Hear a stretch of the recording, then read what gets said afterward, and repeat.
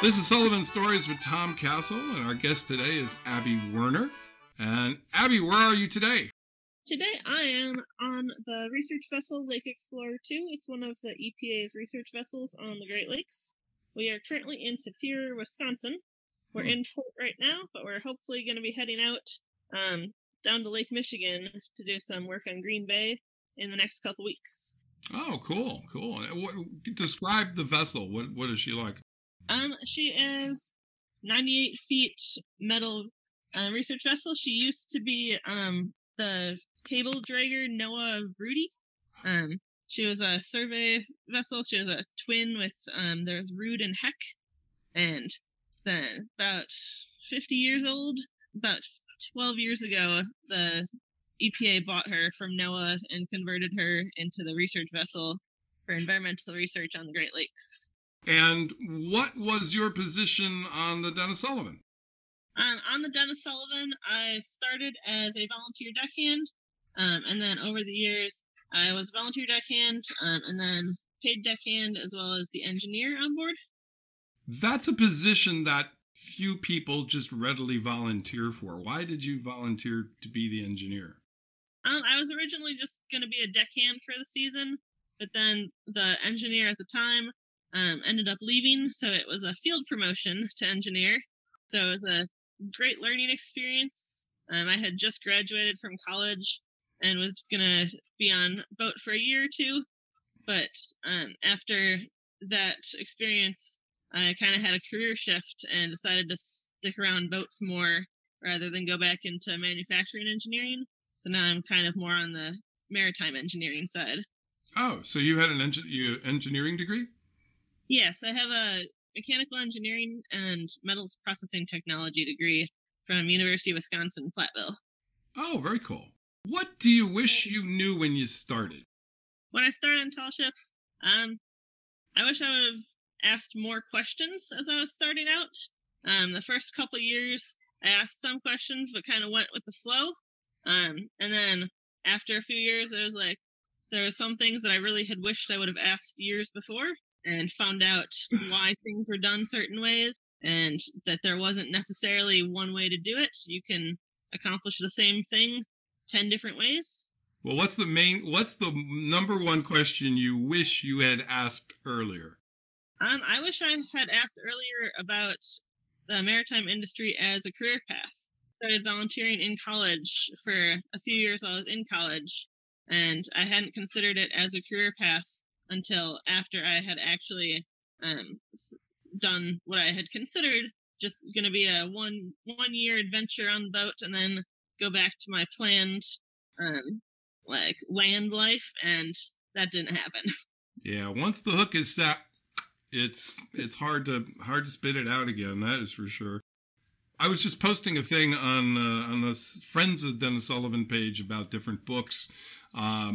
And for me, one of the biggest tall ship books was Brian Toss's Rigger's Apprentice. And I was thinking about, what are the books that really meant something to you, got you started, or books you might recommend to somebody coming into it? One of the books that I really liked, that it's a little long, is Moby Dick. I read that in high school, and I really enjoyed it. And then once I started actually in the sailing life, it made a lot more sense with all of the nautical vocabulary, and I could actually apply what I had read to what I was seeing. There's a few other ships that I've worked on as well that are more applicable with the square rigger style than Denis Sullivan, where she's a schooner. I've volunteered and worked with Kalmar Nickel, where she's a square rigger, and a lot more of what I had read applied there. It was just really interesting being able to apply that to seeing the lines in my hand and actually handling what I had been reading. Yeah, it's funny because a lot of people just go right to the technical books and they don't talk about fiction. And I was talking to an old shipmate from a long time ago, and he was talking about Kon-Tiki, for Heyerdahl, which is, obviously a debunked bit of anthropology at this point. But he asked me, did you ever read Kon-Tiki? And I said, yeah. And he said, did you read it after you were a sailor or before? And I was like, oh, before. And he said, go back and read it again. In fact, I always think about go back and read a lot of those books now that you've sailed. And it is a totally different experience. It is really cool. Yeah, I actually have Moby Dick on board this boat with me right now. I picked up a cool special edition one last year, and I'm in the middle of rereading it as I have time. So, it's just what happened with me. Who are your biggest mentors? My mentors in the maritime industry. So in the tall ship industry, being engineering is kind of the non-traditional route there. So when I was on the Denis Sullivan, Captain Tiffany Crewan was wonderful in helping me figure out what all I was actually doing as my first ship that I was working as an engineer on. Super understanding with walking me through and helping me figure out what I was actually doing and allowing me to expand my skill set and work through it however I needed to work through it to figure out the problems as they occurred. Because as you know, boats always have problems. Wouldn't be a boat otherwise.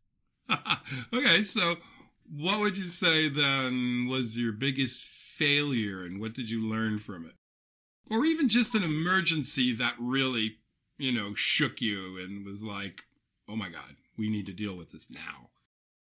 Yeah, so probably my first maritime emergency that I dealt with, I was down in Florida on the tall ship Lynx, and we had an issue in the middle of the night. Luckily, we were at the dock, but we had an issue with the battery banks, and there was just me and one other person on the ship at the time, and start hearing the smoke alarms going off and trying to figure out what's happening, and that was like a real reality check there, and then dealing with cleaning up battery acid and stuff like that was my first experience with a maritime emergency of any sort.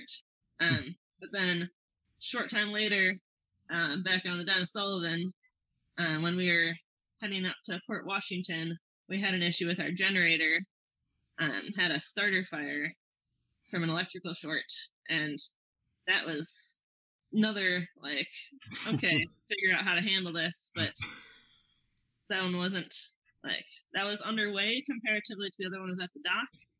So once you have a few ones that you've dealt with, as things happen, you learn how to respond to them better. But that's with drills and stuff. They also help a lot with that. Having a drill for a dryer fire on board, even though you may not think that might be an issue, having a drill for it helps you in case that happens. I have never had a dryer fire drill ever. That's we had there'd been habitually lack of people cleaning out the lint on the dryer, so the captains decided that it was a good drill to have since it was an issue that they had noticed on board the vessel. Wow, I love that. That is incredible. Wow, what advice would you have for people? Because you mentioned being a volunteer and being professional crew. So, what advice would you have for people who are volunteering who want to start maybe steering towards doing this for a living, or at least professionally? My advice would be just go out and find a ship that you can start on. If you can start on as a volunteer, start on as paid.